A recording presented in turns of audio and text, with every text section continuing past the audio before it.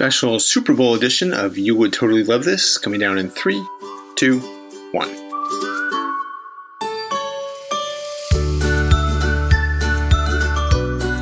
Hello everyone, and welcome to a very special episode of You Would Totally Love This.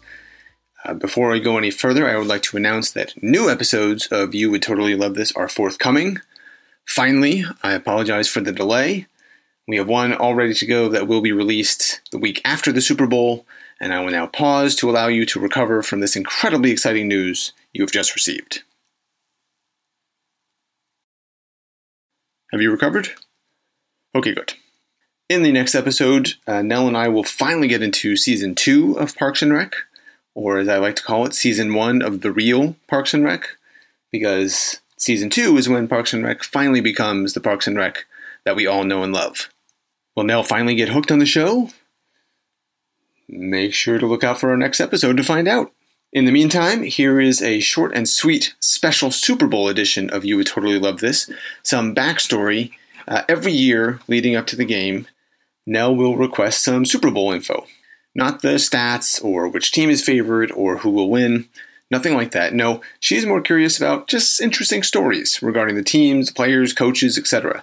So I'll call and leave a message, or Shannon and I will FaceTime, and we'll give little anecdotes that we've picked up through the course of the season about the teams, why we like this player or that coach, and so on and so forth. It's an annual tradition, and instead of a voicemail just for her, Nell thought it would be fun for me to do as an episode of You Would Totally Love This. And so, here it is. You Would Totally Love This, Super Bowl edition. Bengals first. I don't know a lot about the Bengals. I didn't watch a lot of them during the season. I don't think many people anticipated they would be in this position, and so they weren't featured on a lot of primetime games. But what I do know, their quarterback is Joe Burrow. He's in his second year. He's an Ohio kid, went to Ohio State, transferred to LSU, won a national championship his senior year, first overall pick, but then was injured midway through his rookie season last year, and he's been pretty great all season long. Obviously has done fairly well for himself, taking the team to the Super Bowl. Seems like a likable guy.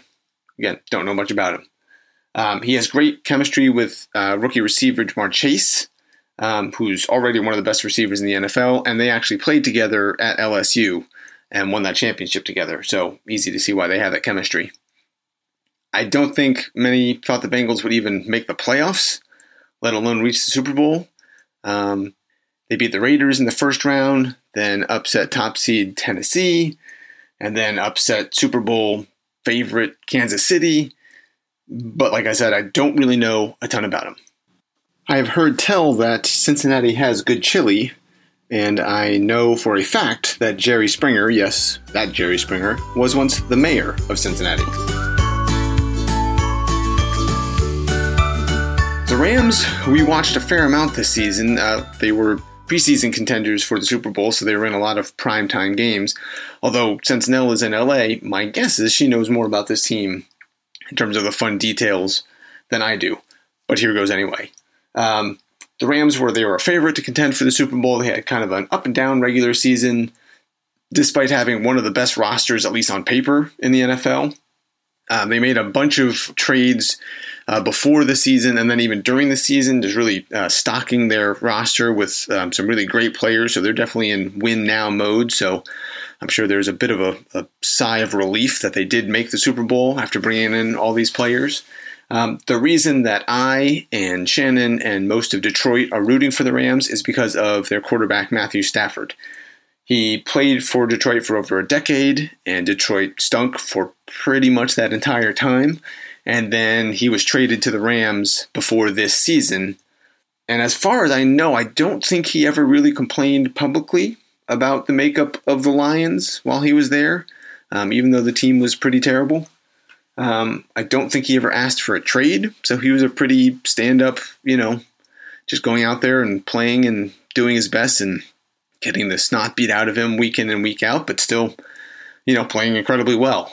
So the Rams really wanted him. They thought he was kind of one of the missing pieces to a real Super Bowl run. Obviously, it turned out to be true. He has 4 adorable daughters. They're really, really cute. They're almost as cute as our kids, almost. Not quite. But I mean, that's really tough.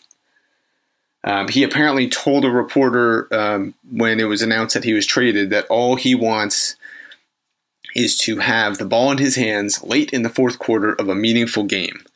And, well, mission accomplished. He has certainly had that, and the odds are good that he'll have it again in this game. Shannon and I are pulling for him, pulling for the Rams, so we certainly hope the Rams come through, at least as of right now. I even saw today that there are businesses in Detroit that are printing Detroit Rams shirts, and they're apparently selling quite well. Matthew Stafford is like the favorite son to Lions fans.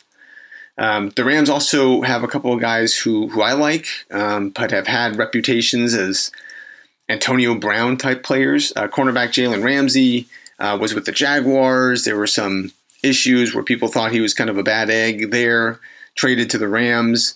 He's one of the best, if not the best, cornerbacks in the NFL, and seems to be, good teammate, good guy. There was an article in The Athletic about a month ago or so about him. He just seems like a really interesting guy, just always looking for people to challenge him and give him different ideas to think about.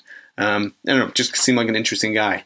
And he's been with the Rams for a couple of years, but someone they brought in this year is Odell Beckham Jr., who he's had a complicated relationship with both Giants and Browns fans.